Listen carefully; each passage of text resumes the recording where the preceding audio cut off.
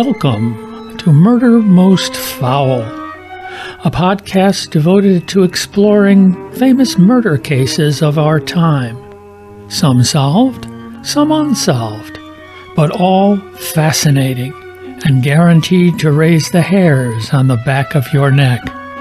I'm your host, Jim Solanowski. Today's episode: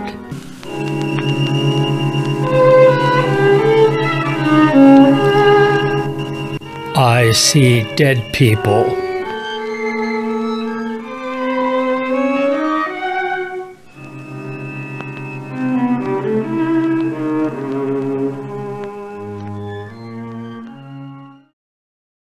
I see dead people.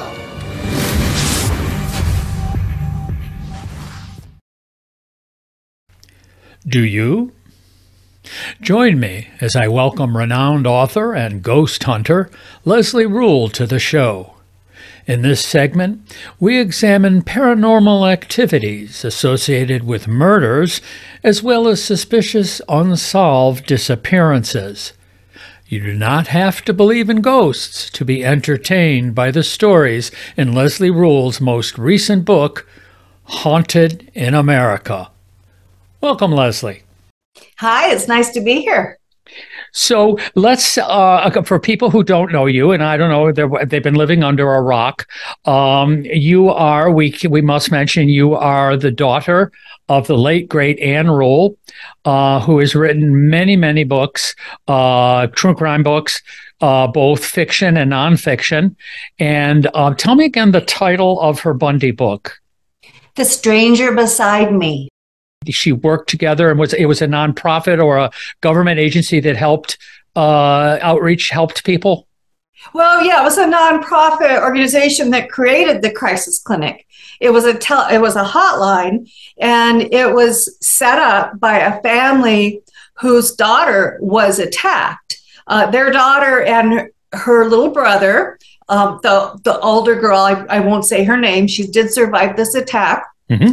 But this happened, I remember, because we were friends of the family. When I was about 4, the daughter and the little brother went to a berry field, and they were picking berries when a mailman attacked, and he was stabbing the 12-year-old with a knife, and she screamed at her little brother, "Run home." And he ran, and as he was walking down the street, a neighbor saw him and picked him up. And he didn't say one word to her, but when she dropped him off, he went into the house and told his mother that his sister was dead. As it turned out, she survived. And the family ended up creating the crisis clinic because the man who had attacked their daughter had said afterward that he tried to get help for his urges, but couldn't get anyone to help him. So the family decided they would set up this hotline with the idea that if someone else had murderous urges, they would have someone that they could call that would offer them help. Ironically, they hired Ted Bundy to answer the hotline. And by a bizarre coincidence, because my mom was a true crime writer at the time, they paired up my mom and Ted Bundy to work as partners 2 nights a week. It was an old Victorian house in Seattle, Washington. And for about a year, they worked shifts together. And not only were they answering the phone when possible potential killers called, but for people who were depressed. Most of the calls were from suicidal people. So my mom and Ted Bundy saved a lot of lives together.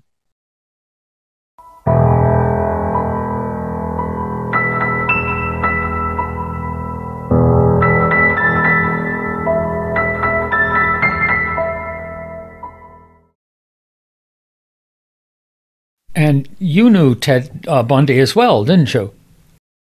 When I was 14, my mother introduced me to serial killer Ted Bundy. I'm almost 65. So in 1972, my 2 best friends and I went to the Rolling Stones concert at the Seattle Coliseum. And my mom happened to be volunteering that night with Ted Bundy at the crisis clinic, answering the hotlines. And the buses didn't run very often. And it would have taken about 3 hours before the bus arrived. My mom didn't want us to wait at the bus stop afterward because she didn't think it was safe. So she left the crisis clinic and came down the hill and picked us up and brought us back to the crisis clinic where we would be safe with her and Ted Bundy. And I remember walking in and my mom introducing us. And something struck me as off. Now, I can't say that I sensed evil, but I didn't get what my friends saw, because they found Ted to be, they thought he was adorable and they giggled about it all night, about how cute he was. But something bothered me. And it was mostly that he would not meet my eyes when my mom introduced us. And we were 14 and we were cute little girls, as most 14-year-old girls are. And Ted was 23, 24 at the time. But we were still used to young men at least looking at us and flirting with us. But the fact that he wouldn't even look me in the eye struck me as odd. And I remember feeling really left out because I couldn't understand what my friends saw. And I thought there was something wrong with me. I thought, why can't I see what they're seeing? As most of us, when we're 14, we're not sure how we're supposed to react. And we look to our peers to see how we're supposed to think about things, what we're supposed to feel. And it was so different from what my friends were experiencing that I just thought that I had an issue, that there was a problem with me. And I really got kind of down. And I remember being quiet all night as they went on and on about Ted. Now, how was the concert? The concert was good. Rolling Stones, my first concert. Hey, you get off of my cloud. So, Leslie, tell my audience a little bit about your work, books you've written. Well, actually, my first two books were works of fiction, and they were suspense, and they were geared towards teenagers. That was Whispers from the Grave and Kill Me Again. And so they were a little bit murder mystery, a little bit young adult novel, and a little bit paranormal. And those were published in the mid-1990s. And after that, I did 4 nonfiction books of ghost stories and a book on angel encounters. And when you mentioned My Mom, Stranger Beside Me, I'd like to add that I wrote the afterword for the latest edition of The Stranger Beside Me, a 10-page afterword that was published in May 2022, just a few months ago. In doing my research for today's podcast, I came across the fact that I did not know about you, that your interest in ghosts and the paranormal and the spirits is something you've been into for quite a long time, and not something you came to late in life. So tell us about your interest in the paranormal and the ghostly unknown. Well, I grew up in a haunted house. Okay, well, that's sort of, there you go. That's where I started being interested. It was in Des Moines, Washington, on a windy cliff overlooking Puget Sound, and it was built on a Native American burial ground. So I grew up in a haunted house, and when I was 14, my mother introduced me to a serial killer. So I had kind of a spooky childhood. Now, I want to point out that your investigations of the paranormal, you do firsthand investigation when you can on site. It's not all done behind a desk in front of a computer. I like to go to haunted sites myself, and whenever possible, I like to do my own research and to talk to the people who have seen the ghosts. I want to be able to look someone in the eye and see if they're sincere. And when I wrote the first 4 ghost books, I started researching in 1998 and worked on the books for the next decade. I had 4 come out during that period. And with each big case, I would fly to the city in question to do archival research, because a big part of my research was the history of places. as I tried to determine the source of the haunting. And back then, articles weren't online. Very few records and newspaper articles were available online. In fact, when I started the research, I don't even think I had an email address yet in the mid-1990s. I don't know if I knew anybody who did. So I would have to go to the city in question and then either go to the library or the newspaper office and look through records. And a lot of times they weren't cataloged at all. They were just stacks of newspapers. And the more organized libraries had catalogs. So it was a great luxury as I revisited these stories. And now I subscribe to a number of newspaper databases. And I can search literally billions of newspaper articles from all over the world. I don't have to get off the couch. So I was able to find a lot of new information, a lot of new historical information that people aren't aware of. It was still not that easy. It could take me 3 days sometimes to find the article I'm looking for, because you do have to wade through a lot of information. But it's much easier than having to fly across the country and visit a library. Now, I'm going to start with a couple that people would probably know the case or know the parties, and then we'll go to the more obscure ones. So let's start with the ghostly happenings around the infamous case of the Donner Party. Yes, because the sites with the most dramatic history tend to have the more intense hauntings, especially if the area hasn't changed much.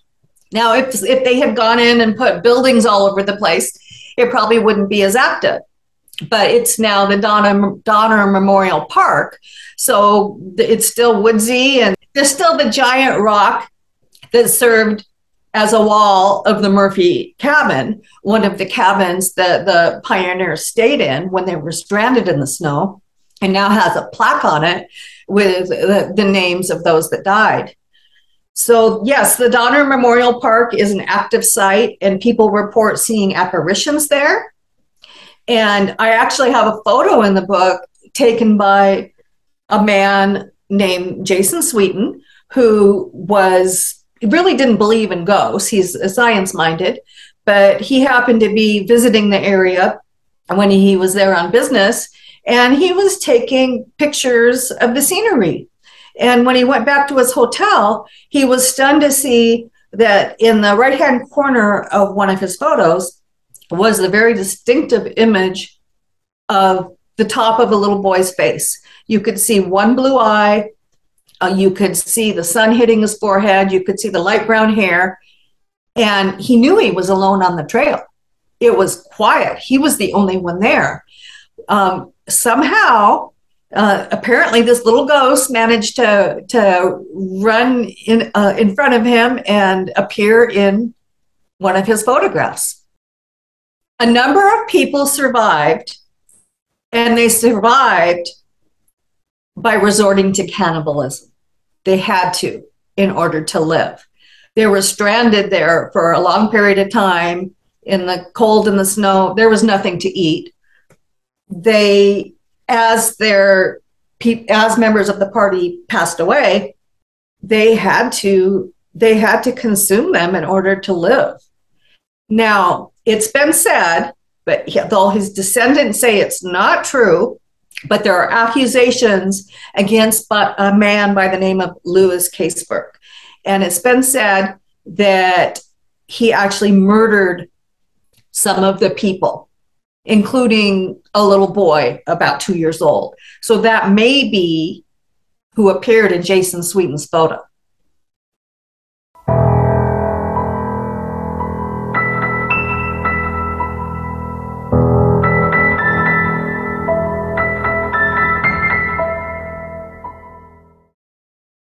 There you go. Let's move on to a much more violent dispatch of victims, the Villisca axe murders. That happened in Villisca, Iowa in the year 1912. It's an unsolved murder. the Moore family, a couple and their 3 children, and 2 of their daughter's friends were murdered during the night by an axe murder. And to this day, the case has not been solved.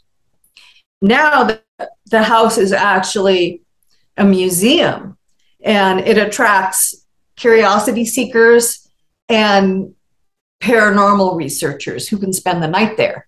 The house has been set up so it resembles the day that the tragedy occurred in June 1912.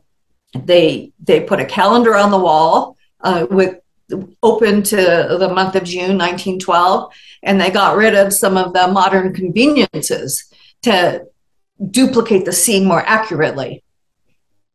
And that's a pretty active site. People will hear, when they're downstairs, they'll hear somebody walking around upstairs. Witnesses have seen a fog move from one room to the other in the upstairs area where the murders occurred. I would be remiss if I didn't take this opportunity to make a plug for one of my favorite ghostly sites, the Lizzie Borden Bed and Breakfast in Fall River, which briefly is the actual house that the murders occurred in.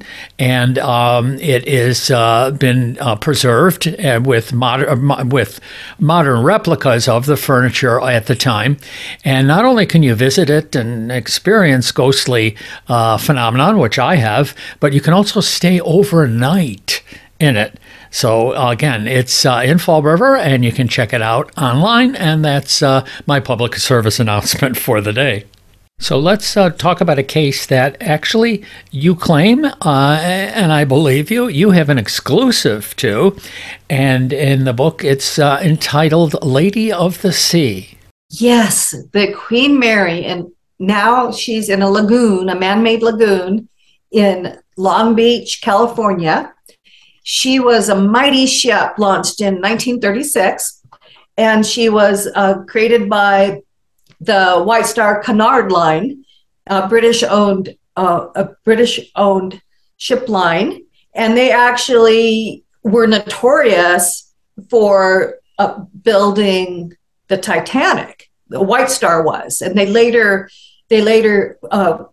formed a corporation with Cunard and combined their efforts. About 25 years after the disastrous Titanic launch, they made the Queen Mary.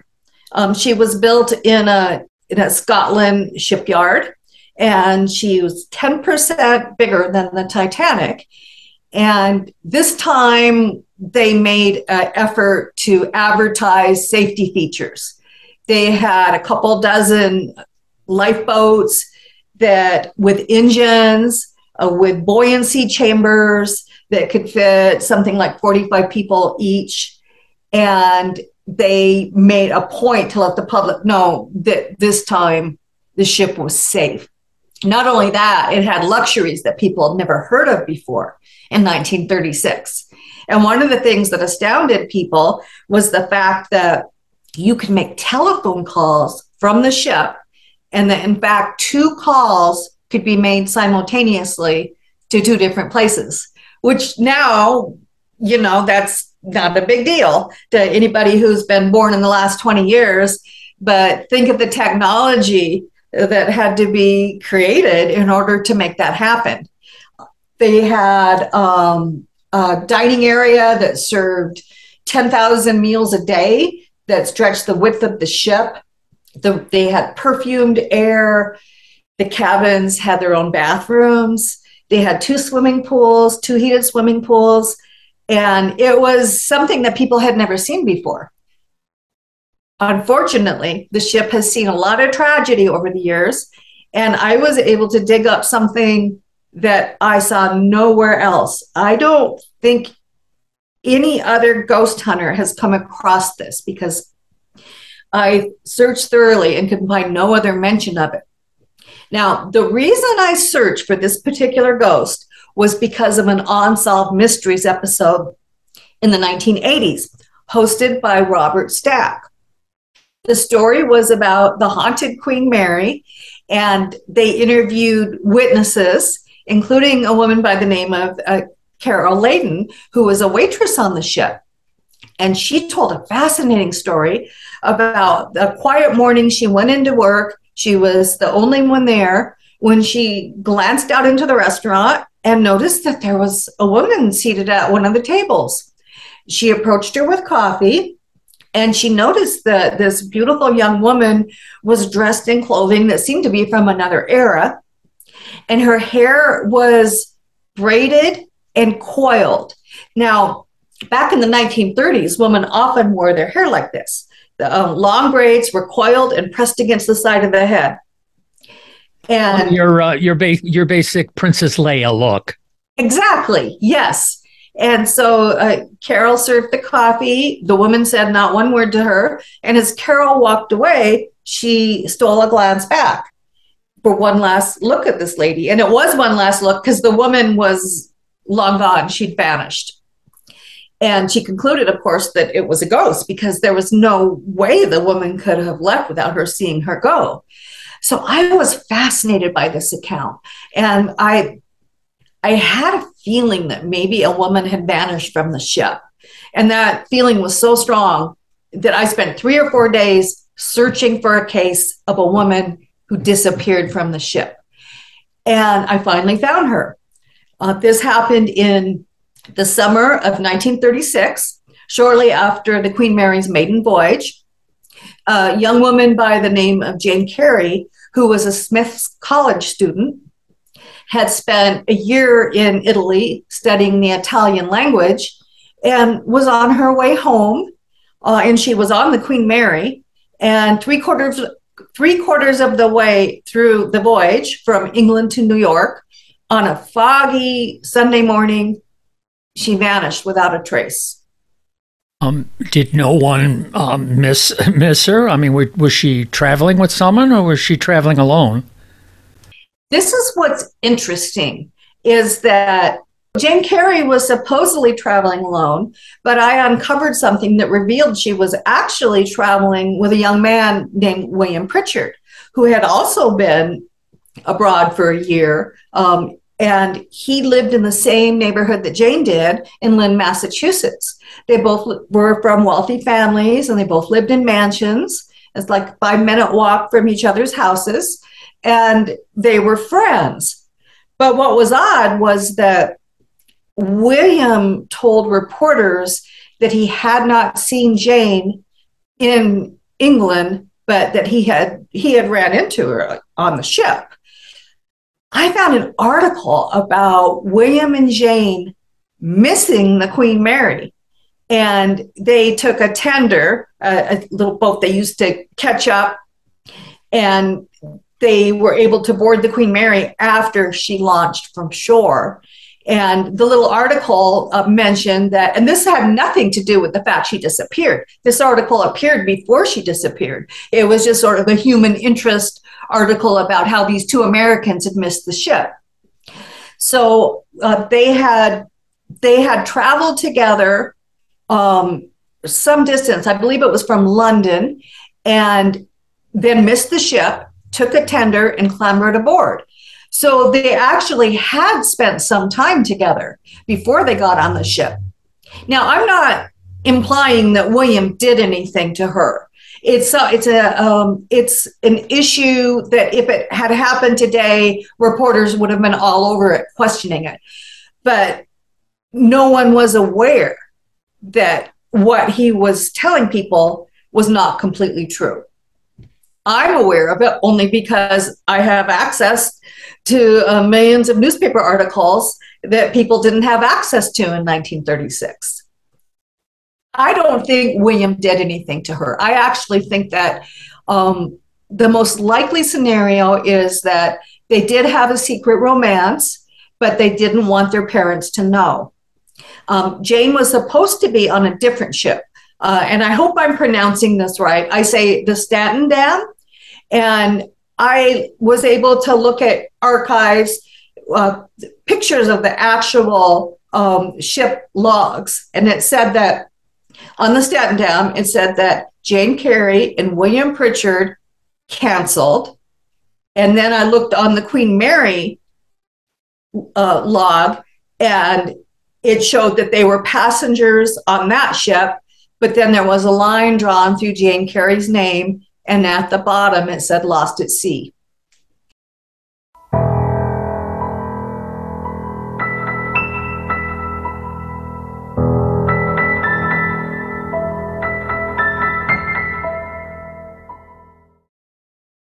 I don't have any reason to think that this young man did anything to her. It's just something people would question today, if this came up. I think most likely somebody did harm her. I don't think it was suicide, as the ship management wanted people to believe. I found a number of females were disappearing from these ocean liners during this era. And I suspect there was a serial killer, either working for the ships or passenger on the ships. There were all these females who disappeared, and the ships were always quick to say it was suicide. In some cases, it obviously was, but there were a number of cases where there didn't seem to be anything wrong in the victims' lives. They seemed to have everything to live for. There's no way for us to go back in time and investigate this now, but it raises a really interesting question. Wow. Wow. And what's really interesting is the photographs of Jane Carey, the one that you see most frequently, has her with her hair braided, rolled up in coils, and pressed to the side of her head, just like the ghost that Carol Layton saw. I really wanted to talk to Carol about this. And so I looked her up and was sad to see she died a few years back. Well, that leads us right into the discussion of my favorite guy, Frank Bender. We're going to talk about Frank, and Frank, unfortunately, has passed away as well. And you did meet him, correct? Yes. I met Frank Bender around 2002 because I was researching a ghost story in the Philadelphia area, and I spent a day with Frank. He was an amazing person. He's a person, one of those people, they just have a light shining through them. Really good man. He did amazing work. He didn't get rich off of it. He probably made pennies per hour helping to solve crimes. And he did this through this uncanny ability. He was a forensic artist, and he could reconstruct the faces of victims who had lost all of their features. They're completely obliterated by homicide. And somehow he was able to come up with faces that matched the victim to such a degree, it was almost unbelievable. He could get the eye color right, and the shape of the nose, and even the eyeglasses. For instance, in the case of John List, was the killer who murdered his entire family and then went on the lam. Frank did an age projection bust of John List. And when it was showed on America's Most Wanted, within 10 days, John List was arrested because someone recognized him from Frank Bender's bust. But most often he did reconstructions of homicide victims. And this happened by accident. He was classically trained in the Pennsylvania Academy for the Fine Arts, and he was an extremely talented artist. And one day he was touring the medical examiner's office to study anatomy. And he was struck by the fact they had a Jane Doe there that they hadn't been able to identify. This woman had been murdered, I believe it was in an airport parking lot. She was from the Phoenix area. And Frank said, I bet I could figure out what she looks like. And so he created a bust. Let me interrupt for a moment just to point out to my audience that Frank was self-taught on this technique. In fact, Wikipedia calls it autodidact. I love that word, autodidact. Now, he does this by first he takes the skull and he needs to clean it. He needs to get the flesh off. And he actually did this in his kitchen on a pot in the stove, which is sort of gross to think about. But when you think about what he accomplishes with this, he stops killers and he gets victims justice. Once he has the skull clean, he adds clay and he creates a new face. And then he makes a replica of the bust. And then the original is cleaned off and put back into evidence files. So the first victim he found justice for was a woman by the name of Anna Marie Duval, who lived in the Phoenix area. She had been scammed in a real estate deal. A man by the name of John Martini had tricked her into taking a large sum of money out of the bank. I believe it was about $25,000, and then flying to Philadelphia to supposedly meet with him to make this real estate deal. But he murdered her and took the money. Because of Frank Bender's efforts, the case was solved. Frank, since that time, was able to reconstruct dozens of faces. There is a ghostly aspect to one of the cases that Frank did solve, and that's what landed him in your book, Haunted in America. So why don't you tell us about that case? He does not really believe in ghosts, yet at the same time, he shared a story with me that seems to have a paranormal ring to it, and I was thrilled when he told me I could put it in the book. Frank was most disturbed by the cases involving children. And there was a little girl found in Philadelphia who had not been identified. She was actually 5.5 years old. Her name was Aaliyah Davis, and she was a sweet little girl, a child of color. And Frank went to work on her skull and tried to create a bust to help identify her. He was unusually stumped. He just could not get the face right, and he knew it. And he tried, and this didn't happen very often, but he could not get a sense of what she looked like. So that night he went to sleep and he had a dream.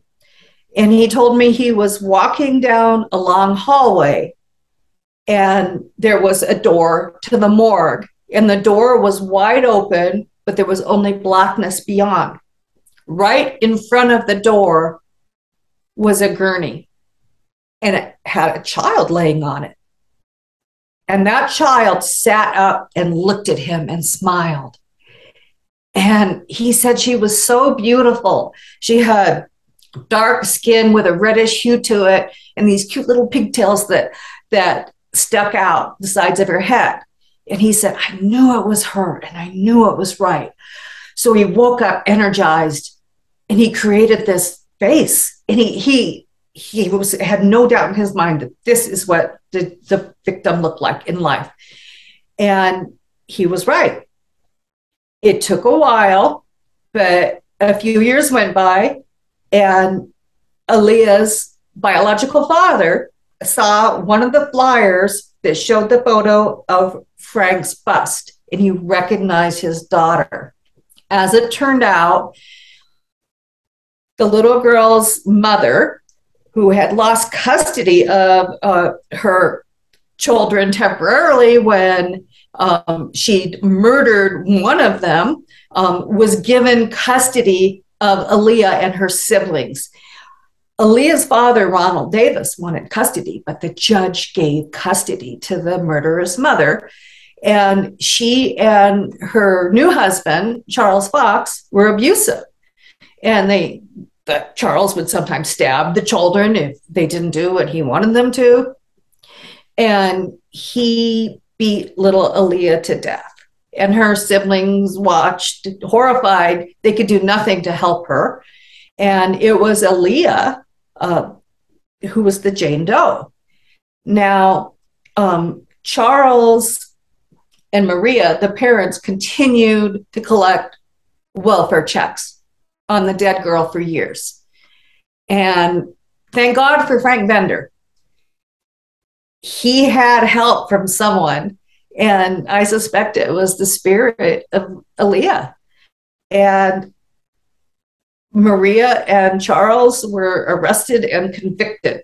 The older sister testified against them in court, so the little girl got justice. The father, Ronald Davis, wanted to know how did he get the skin color right? And how did he know about her pigtails?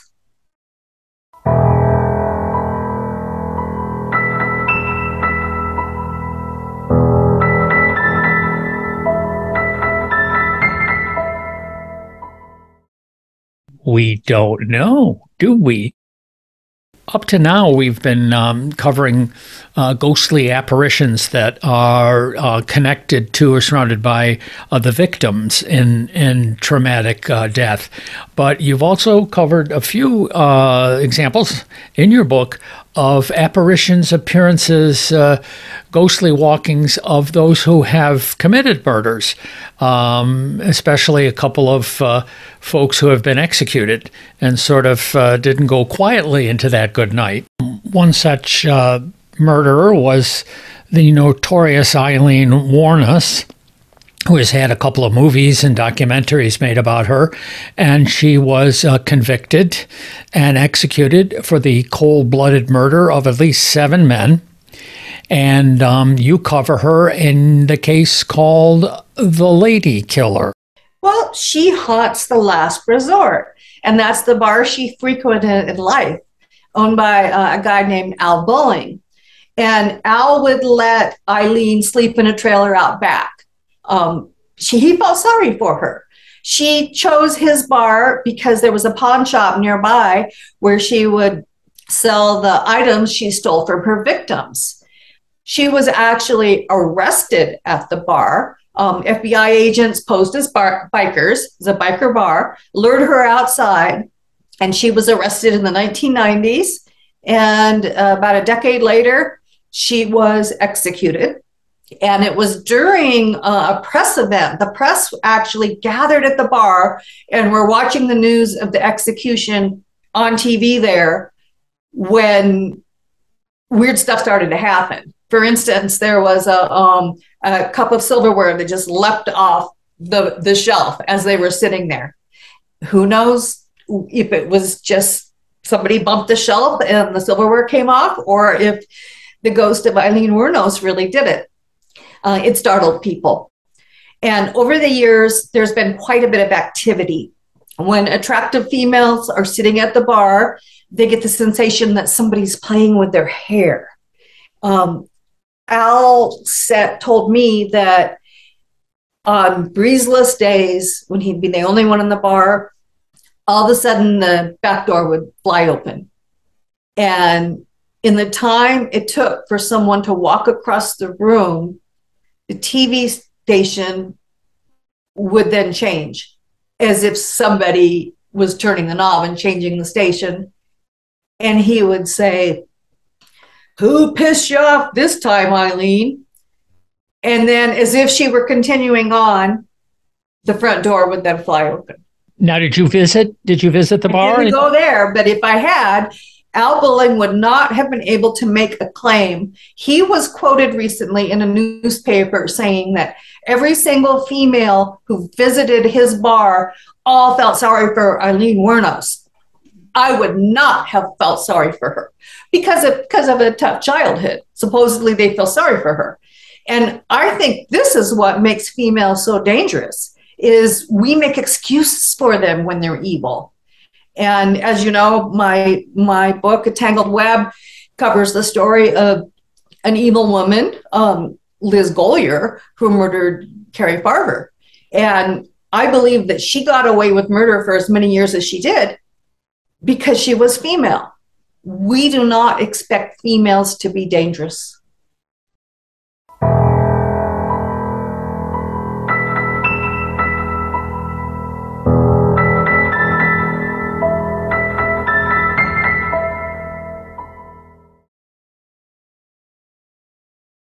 There is a story in your book that doesn't involve a murder, but still, in the same sense, it does involve a traumatic death of a little girl.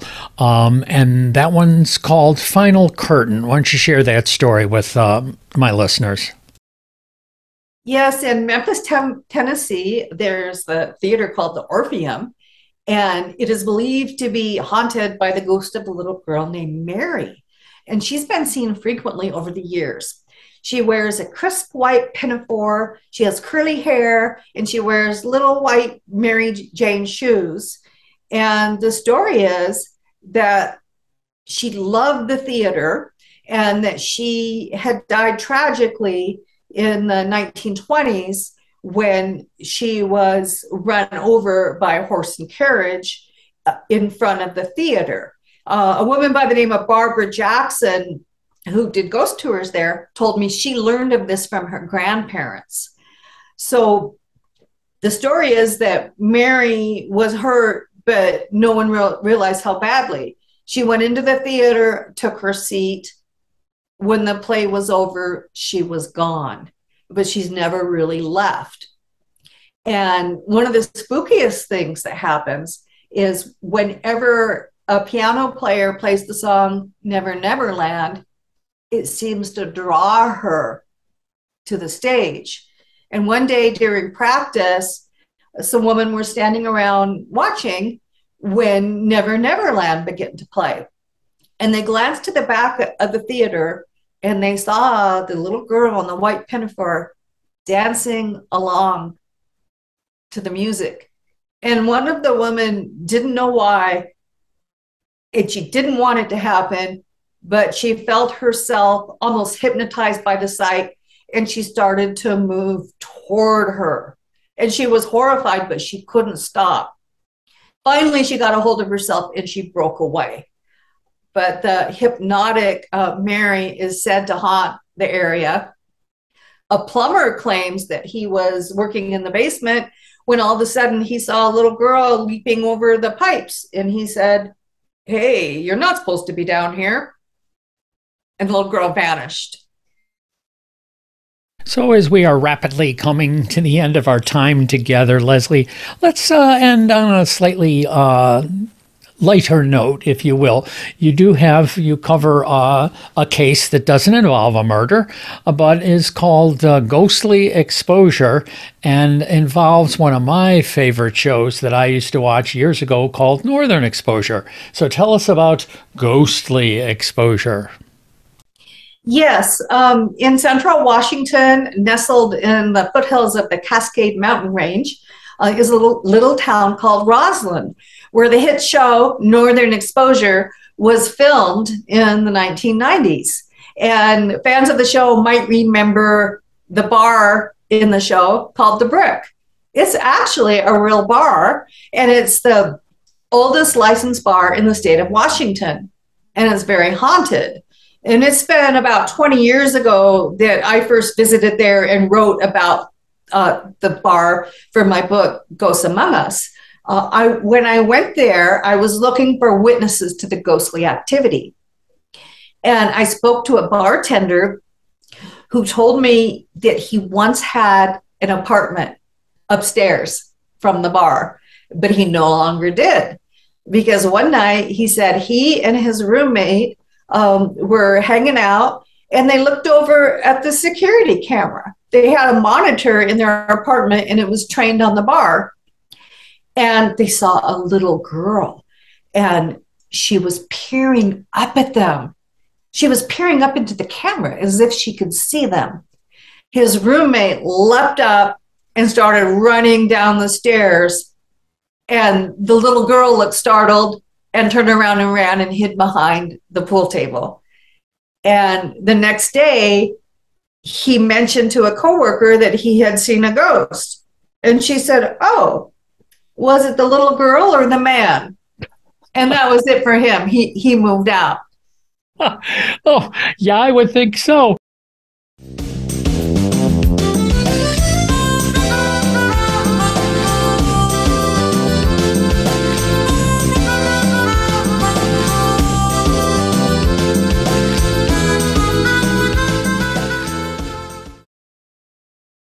Now, as you state in your introduction, you're not trying to persuade people to believe in spirits or to not believe in spirits, that your book is not intended as a scary book, but an entertaining book, which I found it very entertaining, Haunted in America.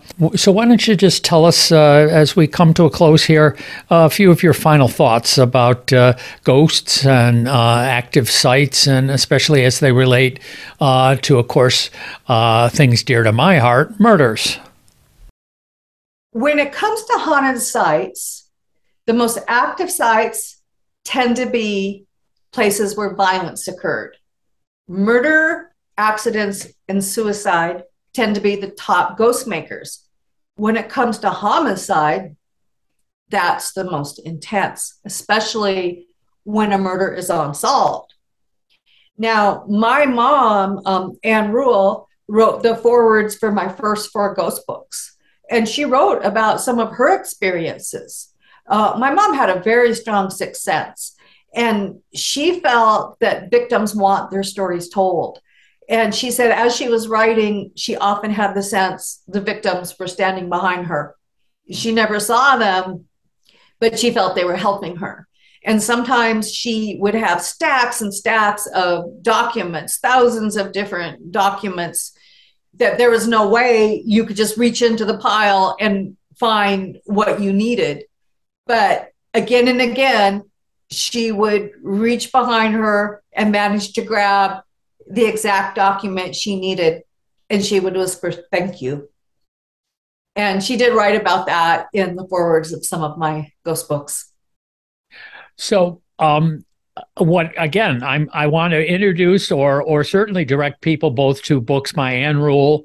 Also want to direct people to the Anne Rule fan page, which is a Facebook page. It's a great, I get a lot of my ideas now. It's a great group of people who interact about everything, not just Anne Rule, but all the once in a while, some people talk about an Anne Rule book that they just found. And so it's a great resource, but they can also find, all you got to also put in is Leslie Rule Books. That's what I do. And it just everything pops up, and you can do Amazon, you can do Barnes and Noble. I like to, when I can, I like to patronize brick and mortar. Yes, because and we have several still here in Rhode Island in my area, small little stores, calendars, cards, tchotchkes, and books. And the library, and we know that eventually, yes, Amazon sells hard books, but eventually everything's going to be digital, and it's going to be not good. I don't read on Kindle. I don't like Kindle or any of the other ebook kind of concepts. So I do recommend you get this or any other Anne or Leslie Rule book. Get it at a brick and mortar. So again, I want to thank Leslie Rule from the bottom of my heart. You have a great day and a happy Thanksgiving. Thank you so much. Nice to see you again. Well, there you have it, folks. Another edition of Murder Most Foul. I hope you enjoyed it, and I hope you will tell your friends. You can learn more about the podcast and hook to all the prior episodes at the website, which is www.murdermostfoul, all one word, no caps, no spaces.com. So, until we meet again, stay safe. And for God's sakes, don't murder anyone.